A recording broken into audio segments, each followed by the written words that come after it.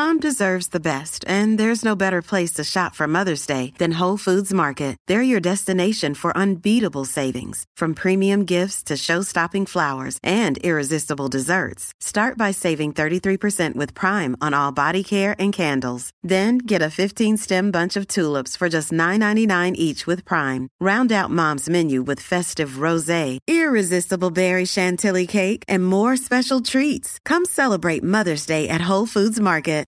Recording in progress. Recording with the one and only Miss Mitzi Perdue, who has helped me make the episodes fly by. I could have sworn you and I were just celebrating episode 600, and now we're at 752. And it just, like that, just by in a blink. But Miss Mitzi Perdue, Renaissance woman, as always, I'll put all the links to your websites and your writings in the description. But we were just, actually, for all the new listeners, Mitzi, please introduce yourself. All right, I am Mitzi Perdue. My latest excitement is I've just finished writing a biography of Mark Victor Hansen, the chicken soup for the soul guy. And this is a guy who is in the Guinness Book of World Records for selling 500 million books. There's no nonfiction writer who's sold more books than Mark Victor Hansen with the Chicken Soup for the Soul series. So that's exciting. But the other thing that's on my mind is I'm a past president of the 40,000-member American Agri-Women. And because of that connection, and I talk with my fellow past presidents and fellow members all the time, I'm coming up with some worrisome thoughts about food insecurity. Are you up for hearing about that, Tommy? I am 100% up for hearing it. Okay, let's start with, I think, well, it may or may not be widely known, but I think, well, I'm going to quote a UN representative that I read like in the last 24 hours, who thinks that it's perfectly likely that we'll have famine that will affect more than 100 million people. And that immediately raises the question, well, why? And the answer is it was bad before COVID-19. COVID-19 has had such an effect on like transportation supplies. But then the really big thing that's going on right now, of course, is the war in Ukraine. And if you'll see my background, we're looking at a sunflower, which is Ukraine's national flower. But it's also one of their major exports, and that's cooking oil. Wow. Yeah. I didn't know this. Well, between Ukraine and Russia, something like 40% of the world's wheat supply comes from there.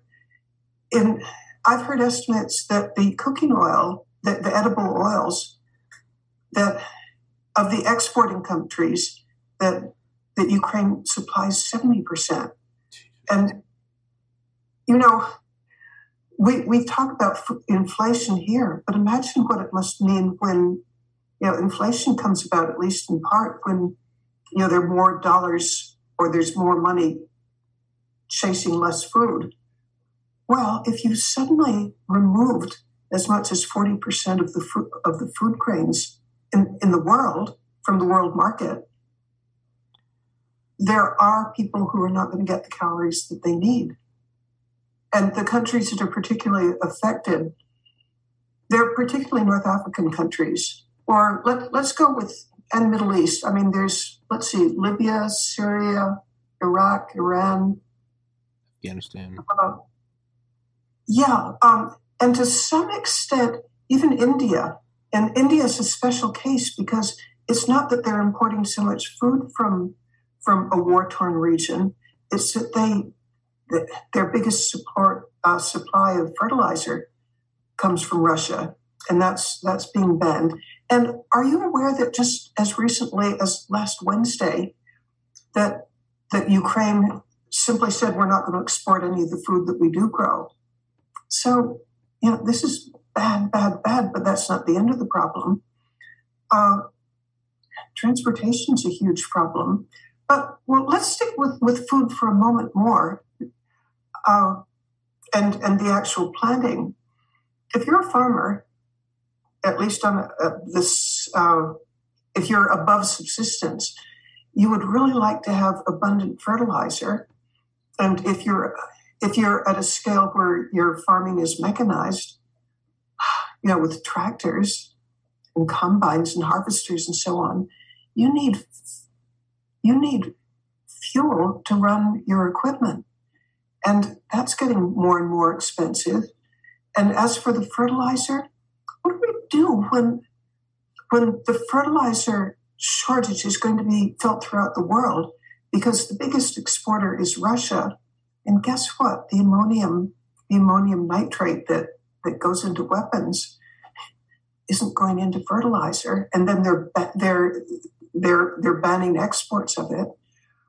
So imagine if you got the fuel and you can cultivate your field and you can plant it, you're going to get vastly diminished crops. And then there's the question of, if you've got a nice big crop of wheat, which you won't because you haven't had the fertilizer or the pesticides, but you want to take this off the field and take it to market, the trucks aren't there. But supposing you even get past that problem, and I'm talking you're a Ukrainian now, then by some miracle, you've got a crop and you're able to transport it to a port. According to what I've read, a lot of the ports, the ships won't enter them because they can't get insurance. It's a war area. In fact, I even read that Cargill, and we're talking a couple of weeks ago, that Cargill had one of its, that's the big grain thing, that Cargill had one of its ships attacked. It had a rocket attack. Jeez. And so now the ships don't want to go in there. They can't get insurance. And some of the major ports that matter are mined. This just gets catastrophically worse the longer the war drags on. And so what's the answer? I have a betting pool going on. I invite you to join it. How long Putin remains in power? I just had this conversation the other day. I think he'll be, based on nothing, just my armchair expertise, I think he'll be removed internally by July. Uh-huh. Okay, by the way, I listened to the podcast. It was with Claire Lopez, right? Mm-hmm. Okay, I devour everything that she says. I'm a Lopez fan. In fact, I'm kind of embarrassed to be sharing your screen time with somebody so eminent whom I admire so much. Now you know how I feel. Now you know how I feel with every guest I have on. Okay, but putting that aside, okay, so you're by July. One bet that I had with the person for the betting pool is already passed, so no shame in losing because somebody's already lost. A lot of people are saying 4 to 6 weeks, but I don't see how he survives because the amount of damage that he's done to his country. I guess I look at I guess you're right. Now, think about all the attempts on Hitler's life, but even when the country was going just finished, his hardliners still stayed with him in the bunker. So I could see the hardliners staying with him to the end, just out of delusion, out of just pure patriotism, loyalty. I think by July 31st, he'll be removed by some overwhelming force. But I could see him holding on. He's Russian. He's got the tight. I'm kind of expecting him to be Jeffrey Epstein. You think go to jail and then get cracked? Or you find him hanging? It looks as if he committed suicide. It might be. He might do it. I don't know. I don't see Putin committing suicide. Yeah, no. I could see him getting Epsteined. I was just trying to think, would he actually do it? I don't think he would. I think he'd rather go out. Well, I don't know. I think he genuinely loves Russia. So Have you heard of or studied narcissistic collapse? Excuse me? Aha, you haven't. Narcissistic collapse. No. All right, somebody who's a total malignant, malevolent narcissist, they feed on admiration and love and success. And when it's totally taken from them, suicide sometimes is the result. If your whole life is built around people admiring you and being the center of the stage, well, I mean, who knows? But Tommy, that's what you and I talk about, these things that maybe you're not supposed to talk about. Yeah. But I could see narcissistic collapse happening to him, because imagine your whole life you've done whatever it takes to prevail and you succeeded, and then suddenly just, could you fail more drastically than he's failing? I think he's definitely a ruthless thug, but I also think, and let me preface this by saying Hitler loved his country, so this doesn't mean it's you're clear of charges. But he talks about 1991, the dissolution of the Soviet Union, being the most tragic experience of his life. And I think with Georgia or Ossetia or whatever it was, with Crimea, and now with Ukraine or parts of Ukraine, he's definitely trying to do, in my opinion, some sort of restoration to glory. So that is based out of love for his country. Again, Hitler loved his country too. It's not so. I don't see him going into all-out nuclear war, because ultimately that would be the destruction of Russia or whatever's left of it, and I don't think he wants that. I think if enough people within his own country started to hate him, I think that might lead to narcissistic collapse. If that's a guy who, although bloodthirsty and wants power, it's also based out of he loves his country. I think if the country turned on him, he might start to hate himself. Well, let's circle back to food again, because that's the only area that I have any expertise on. And I don't have a great deal of expertise on that. But I am a past president of the American Agri-Women, the oldest and largest farm women's organization. And I do talk with knowledgeable people. And the problems that I've been describing for the global food supply, they're going to affect Russia as well. And hungry people become cranky people. I mean, part of famine is when the food isn't there, and part of it is when you don't have the money to buy it. I mean, almost by definition, you think that famine means there's not enough food, but in the definitions that I've been studying, true famine involves, I'll get technical for a moment, almost a dictionary definition of famine is where a third of the country doesn't have, or the region doesn't have adequate calories, where starvation is imminent. That's a big part of the definition. But another part is that those same people, they have no way of earning the money to buy the food. So when you put the two together, catastrophe. And I can see that Russia, its economy is tanking so rapidly. I could see food shortages happening there, where the ruble just isn't buying what they need. And when there are famines, regimes change. Well, it's like that quote, any society is only ever 4 meals from collapse. Go a whole day without eating and then miss the first meal the next day. The most well-oiled, cultured, 2022 downtown Manhattan, nobody eats 4 meals, instant barbarism. I mean, instant just shirking of modernity. And yeah, that would, especially, and it's one thing if it's global famine, it's a whole other thing if there's one country and you're looking around, you're like, everyone else is eating and we're not, because this guy wants to go bomb this city and now I don't get to eat. I mean, yeah, you're going to, again, in all of my geopolitical expertise, which amounts to zero, I would imagine that's probably what it is it's not, you might go along with your leader even if you're not 100% behind them, just out of loyalty, or, it's you respect the office, right? Maybe you don't like the president, but you respect the office.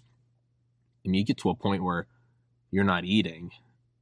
It's just the most. Or how about your babies aren't eating? Well, that too, yeah. Or that could be another thing. You could go like, I'm a man, I'll tough it out. But yeah, your baby, your pregnant wife isn't eating. Yeah, I think some primal You instincts. become murderous. Absolutely. Or you're going to flee. I want to add another just kind of piece of gossip that I'd love to know how widely it's known. I know it because being in agriculture, I hang out with people who talk about agriculture. But China is just buying up food on a scale that is unprecedented. I was talking with one guy who's a grain dealer who's saying, we're getting rich because whatever we've got, they'll buy and they'll outbid everybody else. And that he said, we're talking like half a year ago. Give me a second. Yeah. This is information, I said half a year ago, maybe it's 3 months ago. He was telling me, this is a grain dealer, who I know just because of having a background in agriculture. He was telling me that even before what's going on right now, he said that China was buying on such an unprecedented scale that if they focused all their purchases on one country, us, they could buy out our entire grain supply for our entire production. Well, they're not buying it just from us. They're getting it every possible place they can. But what does China know what are they preparing for where they're buying on such a scale? Answer. I don't know. I'm trying to think. Yeah. I don't think they know anything. Something is going on with grain supplies, and that reminds me of something else. I have a friend. He comes from, I think it's Arizona. His roots are agriculture, but he became a public speaker, and he was giving a talk recently in Saskatchewan. Recently, meaning last summer. And as he's driving along or being driven by his host to wherever he's going to give his speech, he passes all these lush fields of, I'm going to guess wheat, but I'm not quite sure which crop it was. But anyway, my friend, let's call him Peter to protect the guilty. Peter turns to his host and says, "Oh, what absolutely beautiful munitions factories you have." And the guy says, "What do you mean we're passing a wheat field?" And the guy said, "You watch. Grain is going to be a geopolitical weapon as much as guns." Oh, well, sure. And here's another concern I have. I hope there's somebody in the United States who's looking at all our grain sales and are we doing what's in our best interest? And I don't want to shut off grain sales globally, but I'd sure like to take a good hard look at the sales to China. I don't think China necessarily knows anything that we don't. I think with all the first world powers, they're probably going to have, for the most part, similar intelligence. You might have some that are a little more advanced on the workings of other nations. But in terms of like trends that things are going in, I don't think China necessarily has this. I don't think. I bet they do. I bet they do. I don't. What if I'm Mr. Xi and I'm thinking, this is a time when the United States is at a point of unprecedented weakness, and they're probably not going to stay that weak. So maybe if I'm going to plan something, I ought to do it soon while he's still president. And if I want to do that, and I'm a country that's not grain self-sufficient, maybe I better stockpile. I think they might know something that we don't know. They also have 5 people for every one of us. So you have to remember that by definition, just to even have as much food as us, they're going to buy 500% of what we buy. Yeah, but what they're buying now on a scale that I'm told is completely unprecedented, that they've never been in a state where, first of all, they're buying so much, and second, they almost don't seem to care what they pay for it. Yeah. So it's in that sense that I wonder if they know something about their own intentions that we don't know. I would say that by that definition, we're doing the exact same thing with oil. America has about a 500-year supply of oil in the United States, and for whatever reason, we won't tap it. And I don't believe it's about Green New Deal. I think there's a military strategy to that. You can import oil all over the world.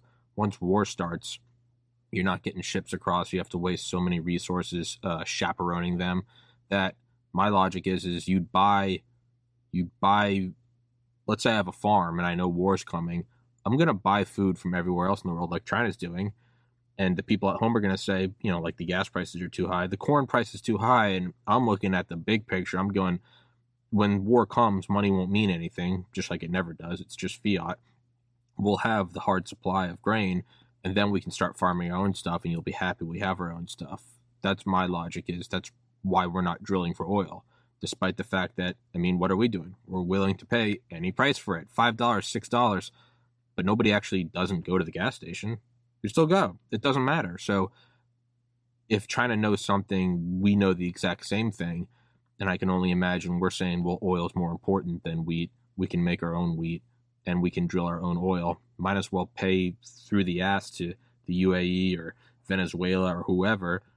And when the bullets start flying, then we'll tap all our, because Biden, to his credit, did clear 9,000 drilling permits. That's more than anyone else has, if I'm correct. Yeah, but then how fast can those be put into effect? I would imagine with Here, I've got my nice permit. Yeah. How long does it take? First of all, you don't know that it's going to pay off. Yeah. Well, you probably have a pretty good idea before you start. But before you can actually start selling the stuff, what's the lead time? Yeah. Well, with wartime production, I would much rather have some oil fields that we got to build some plants around, and you could guard one field on U.S. soil versus like, hey, the U.S. military, the mighty military machine, it runs on oil. Do we want to be chaperoning for every oil ship? Do we really want to be using one destroyer and a couple whatever, aircraft guarding it to bring all the oil from the UAE all the way over to there, all the way over to here? Or would you rather just have to ramp up production like the military can do and start drilling in our own oil fields, and it's in the middle of the U.S.? So now an enemy has to come in and invade us to stop what we're doing here. I'd much rather pay through the ass to get oil from everywhere else in the world, and then in wartime production, I mean, how quickly can it happen? Privately, I don't know. Come wartime production, I mean, look at World War II. Look what FDR did. When it comes down to survival, you can flip it on because there's nothing else to do. There is no other thing. It's your private company doesn't matter. We're in the global war. You're just going to have everyone, you'd probably be conscripted to go construct these oil wells. So I would much rather, if war breaks out in Maryland and I'm in my little apartment, up until if I see war coming, I'm going to spend every penny I have on buying my neighbor's food. I'm buying it from Walmart. I might be spending $20 on a gallon of milk, or let's say non-perishables, granola bars. Because when war comes, the dollar bills will mean nothing. I'll be able to light a fire and keep myself warm. I'm going to buy all those and never once touch the closet of food that I have already, because you want to maximize what you have and also take it from everyone else.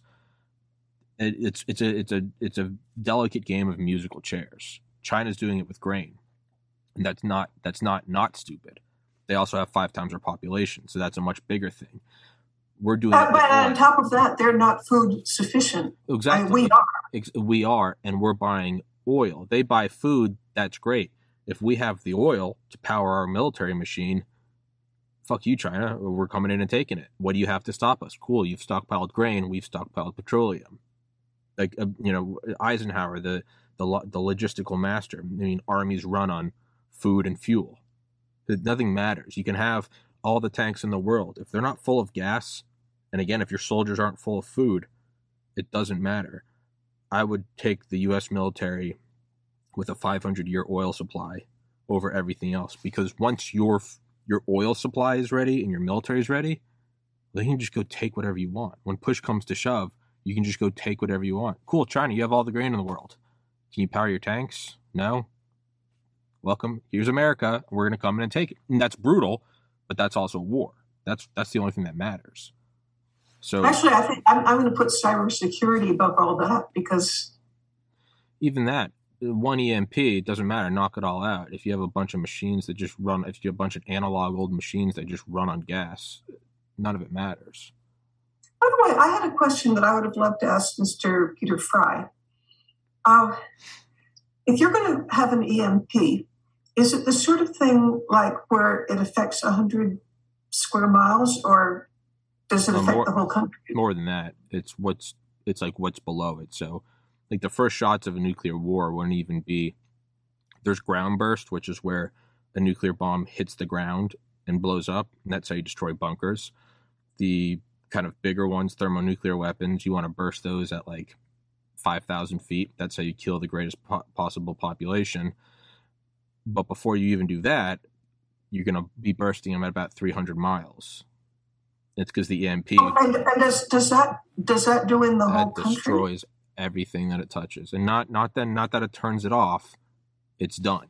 It destroys the phone. You can no longer plug this in. It doesn't matter. It's now just a brick to hit somebody with.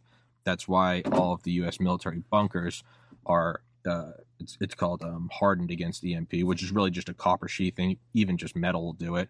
And that's also why all the military bunkers have like 3 and 4 sets of antennas that will come out of the ground after nuclear war. Nuclear war blows up everything, all your communications towers. They have silos that will rise up and it'll be an antenna. And those can be destroyed too, because they have several, they're expecting several waves of nukes.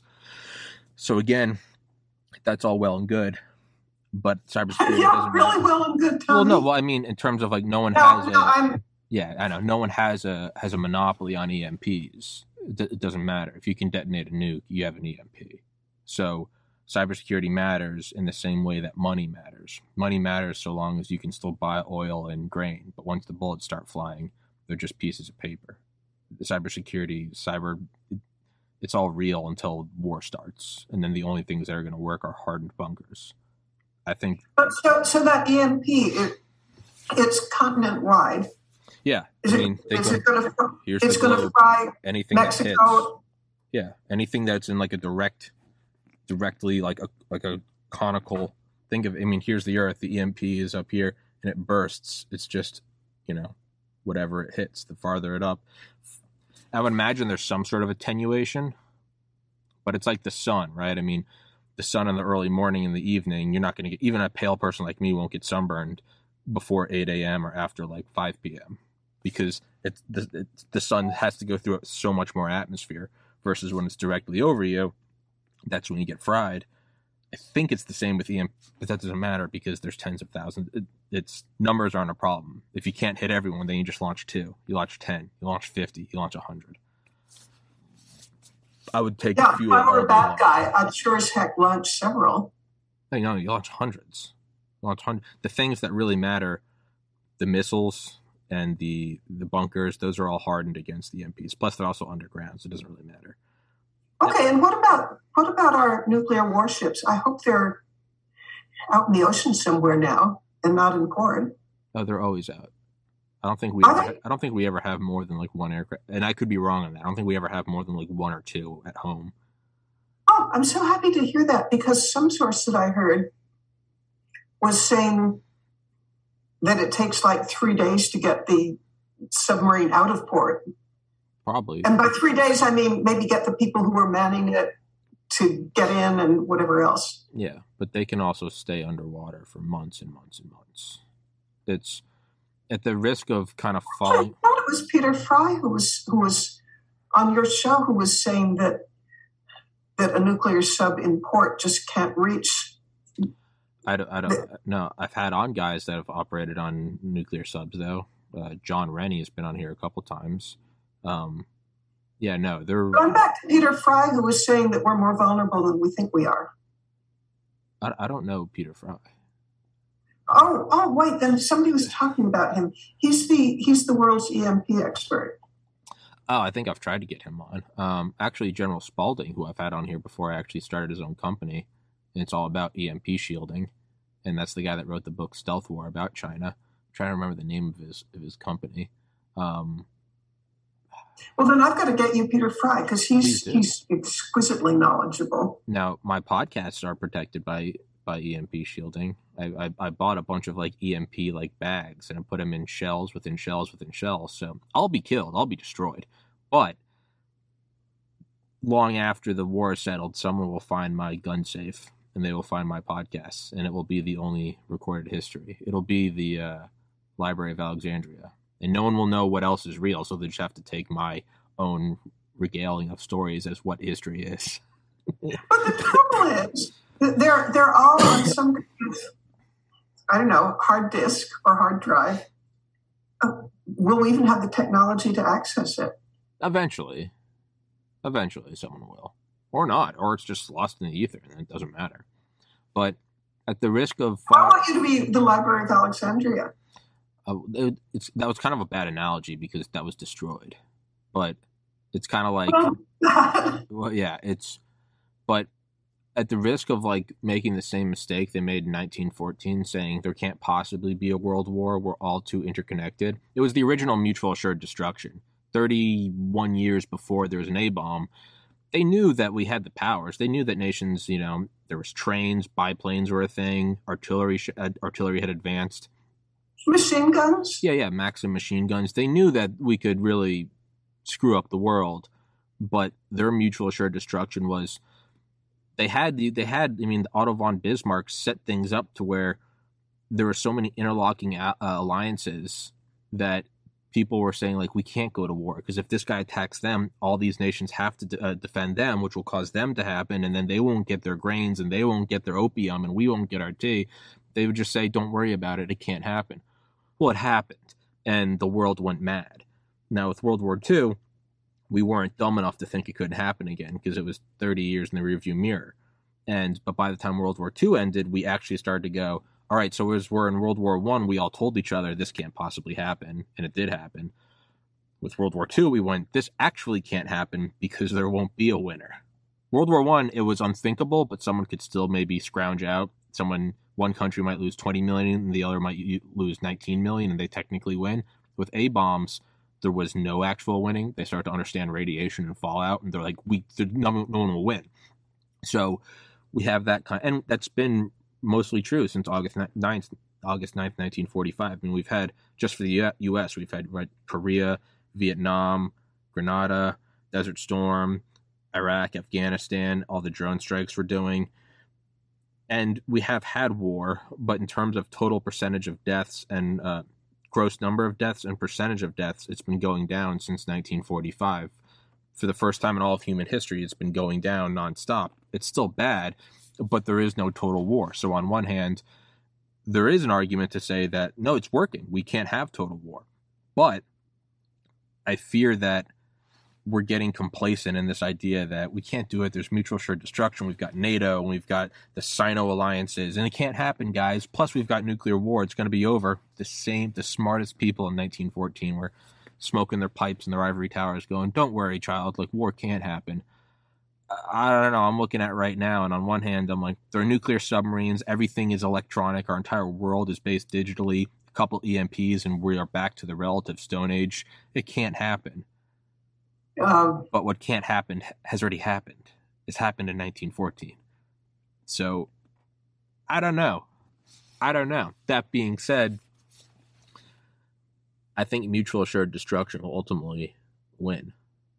Because for the first time since 1945 till now, in the most beautiful sense of the golden rule, do unto others what you want done to yourself, it actually applies militarily. All of human history, we say, be a pacifist, love each other, but the reality is if some guys show up to your village with some spears, they don't care. They're just going to kill you and take everything. For the first time ever, for the last 77 years, pacifism is almost enforced with the iron fist. If you shoot up a nuke's coming back at you. If you don't shoot up a nuke, no nuke's coming back at you.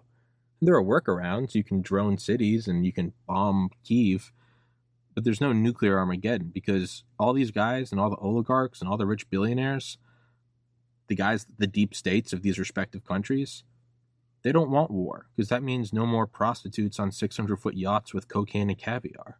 They want to keep playing. They're on a playground. And if we have nuclear war, they don't get their playground anymore. Which gets right back to my betting pool. Sorry for that rant, Mitzi. Okay, and you're, just for the record, July is when we think that Putin will... I said by July 31st. That's what but I'm starting to think that's too long. Now that we talk this out. Yeah, I'm starting to think it's too long. I think he'll be ousted by the end of April. I'm going to cut it back 3 months. Wow. Yeah. And stipulating that absolutely nobody knows, which is why it's a betting pool. Sure. I've heard a lot of people say 4 weeks, and a lot of people say 6 weeks.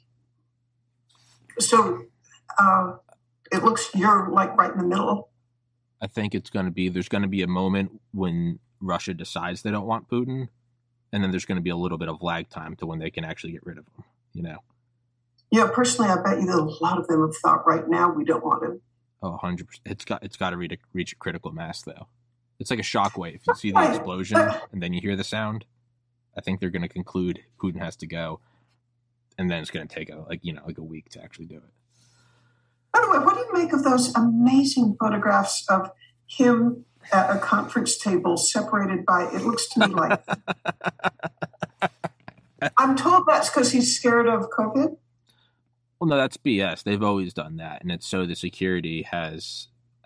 We don't do it in the United States, but I mean, in countries where you have to rule with an iron fist, you always meet at a distance because on the off chance you decide that you're just going to rush Putin, the security wants at least some time. I was actually, a friend and I were looking at a photo the other night of him and whoever the French, is it Macron? Yeah. They're at this table. It's not one of those like mile long tables, but it's still like 30 feet. They're at either end. And we were trying to break it apart. We were like, this is so absurd. They probably can't hear each other. Like, what is the purpose of this? And we realized there was actually a third chair.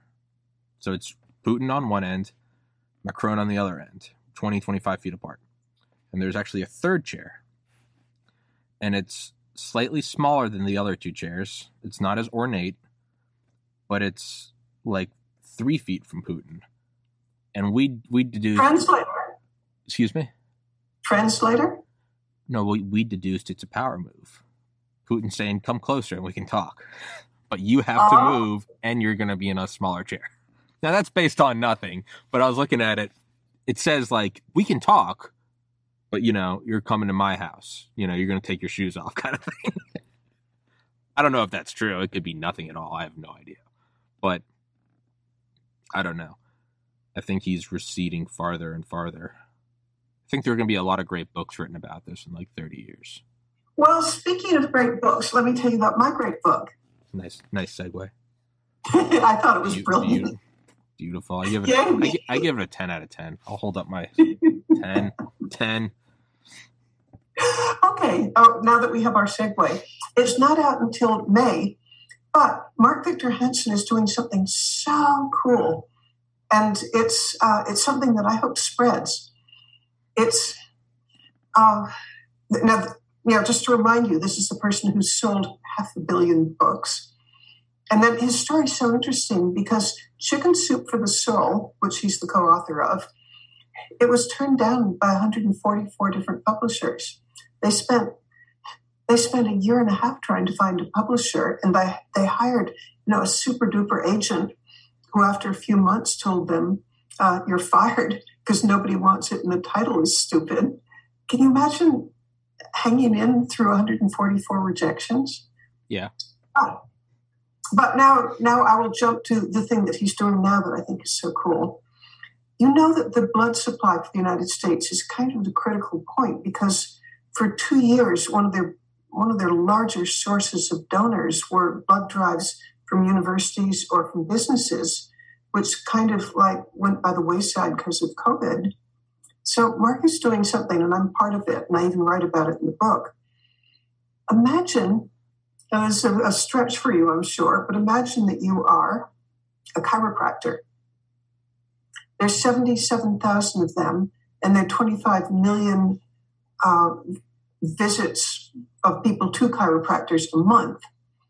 Mark has suggested that the chiropractors, to celebrate their 125th anniversary, actually it's kind of me who suggested it, but Mark went along with it.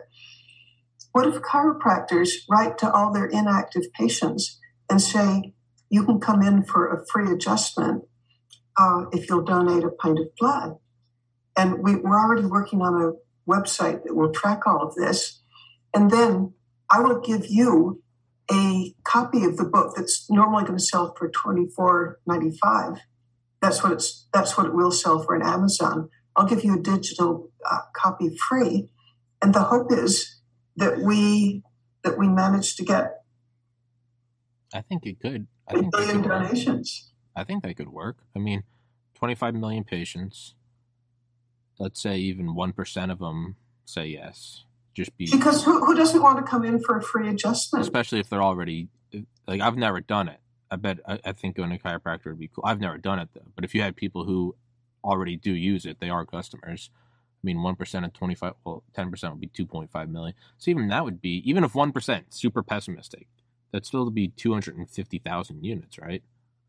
That's a lot of lives saved. I think Because as it is right now, there are operations that are put off because there isn't enough blood. yeah. I think And say you're a somewhat rural hospital and a woman has a really tough delivery. I know of one recently where it was 8 pints needed to keep her alive, and you don't have 8 pints. I mean, these donations will save lives. yeah, I think it's a brilliant idea, Mitzi. What made you choose chiropractors? I chose chiropractors partly because, well, of personal friends, and then an awareness that they need the love.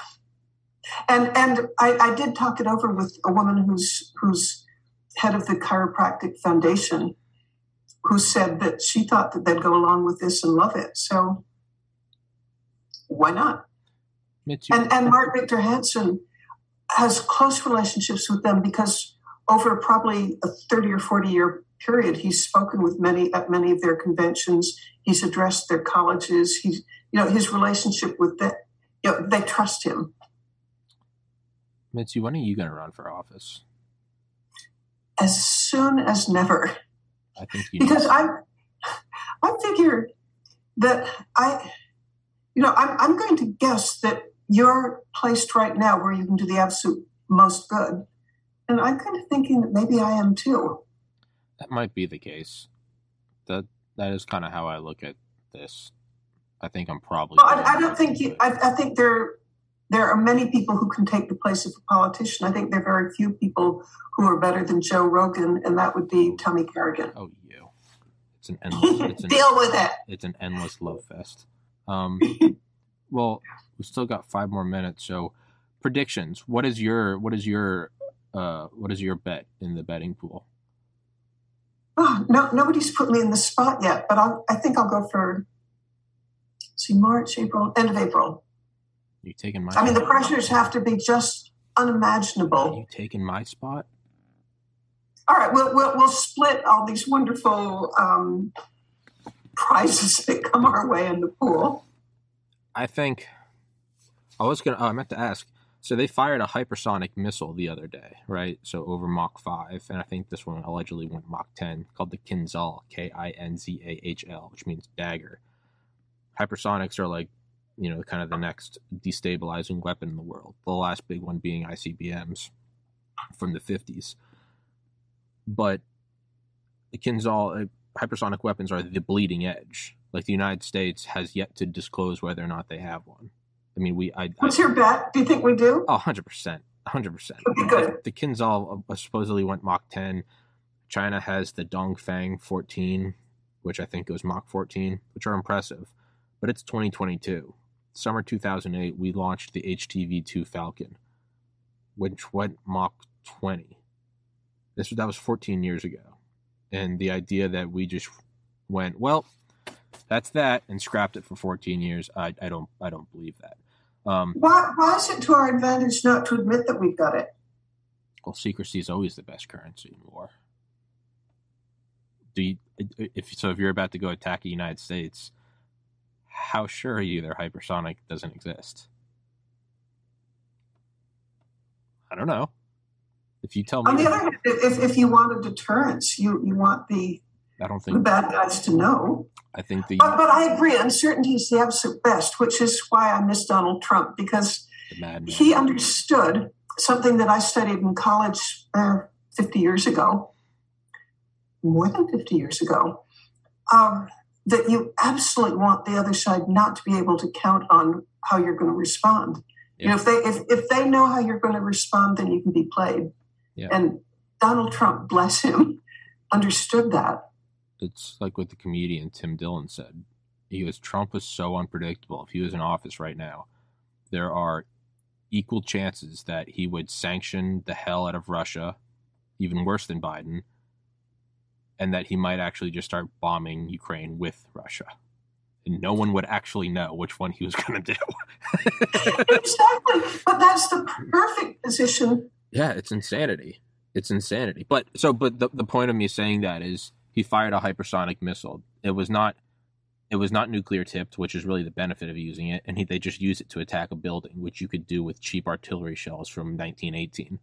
It was clearly sending a message. It was a shot across the bow to NATO, saying, if you come in, we have these.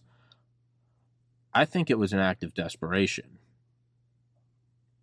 First I looked at it as a flex, and now I'm looking at it as he's emptying his arsenal quickly. I don't know why. I just think that's what it was. I don't think it was. I bet that might have been one of a handful that they have that are operational.